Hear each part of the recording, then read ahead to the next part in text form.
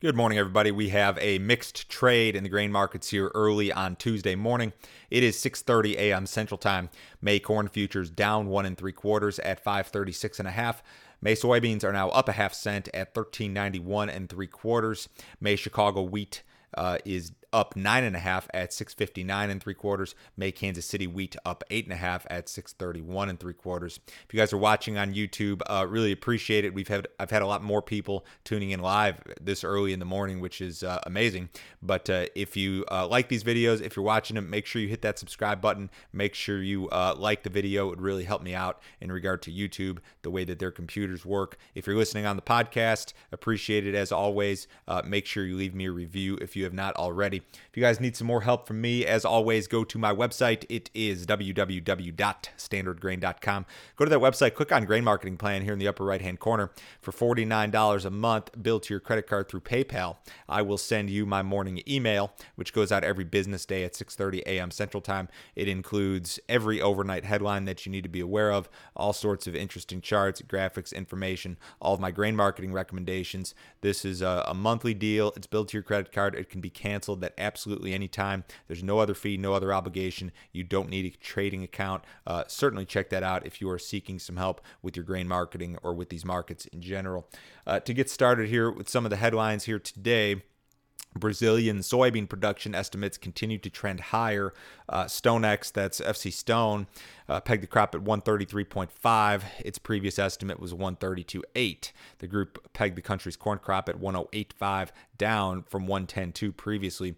It seems as if most groups in regard to the Brazilian soybean crop are kind of gravitating toward that 132 to 134 range, which would exceed last year's record by a wide margin. According to USDA, last year's record crop was 126. So it looks as if a record Brazilian soybean crop is imminent here. It's being harvested. The pace of shipments is accelerating. So things moving along. I know it's been a slower harvest pace, but things can catch up quickly when a window opens. Trade chatter regarding China's U.S. corn purchases continues to circulate. Now, last week's shipments were strong, like 60 million bushels. I think that was a marketing year high. We'll need to see a strong pace of shipments continue through the remainder of the marketing year if we're going to hit these targets. Now, exporters to this point, I believe, have only shipped about 44% of the corn that has been sold. So I think that despite the fact that you had a marketing year high in shipments, there are traders out there concerned that cancellations or switchings are possible given a number of factors.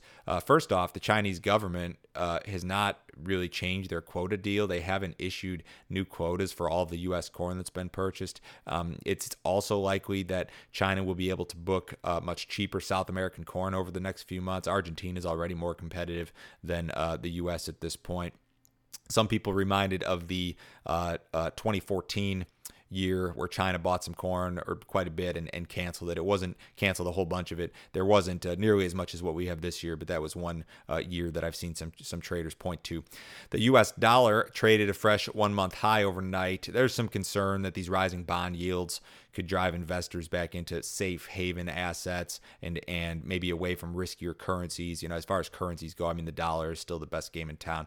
Yields on the U.S. 10-year note were near a 1-year high of about 1.44% this morning. That's still a very low level historically, but it's the best in about a year again. So a strong dollar, typically a negative for U.S. commodity markets. We're not really breaking any new ground here. I mean, we traded some 1-month highs, but we're not off to the races by any means. It's still been more of a consolidation trade.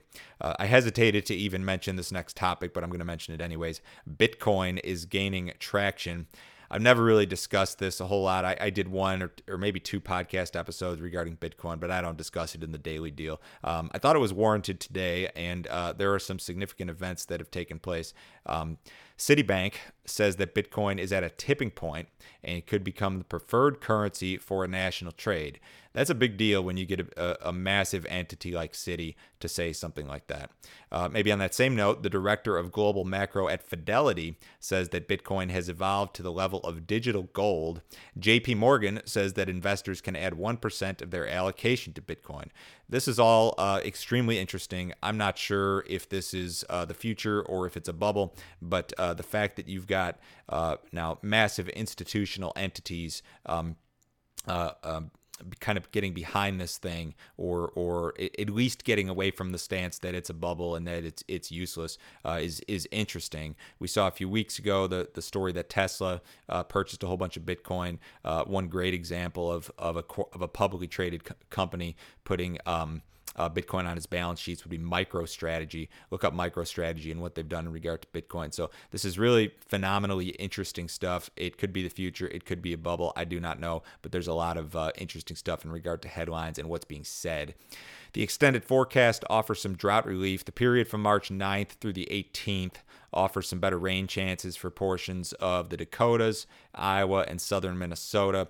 Nebraska still has very little relief in sight. The areas I mentioned slated to see 1 to 2 inches of precipitation in total during the stretch. This is not a drought-busting event, I don't think, but certainly helpful. Cattle market finished lower yesterday. We had some steep losses in some of the contracts, more than $1. The hog market was up a little bit. Cash cattle not established yet this week. 114 caught the majority of it last week, so we'll see what develops here today. In the outside markets, we've got the stocks just a little bit lower. The S&P's down 5. The bonds, or the Dow rather, is down about 20. So very quiet day after a huge up day yesterday. Precious metals are mixed. Gold's up, silver is lower. We have the U.S. dollar again is higher. Bonds are lower. Crude oil is up 14 cents. At 60.78 in the April WTI contract. Remember, if you guys need some more information, check out my website. Everybody have a great day. Tomorrow, I will be publishing an episode. I'm going to have a conversation with Ken Morrison regarding the 2021 acreage mix. I'll talk a little bit more about that tomorrow morning. Everybody have a great day. We'll catch you in the morning.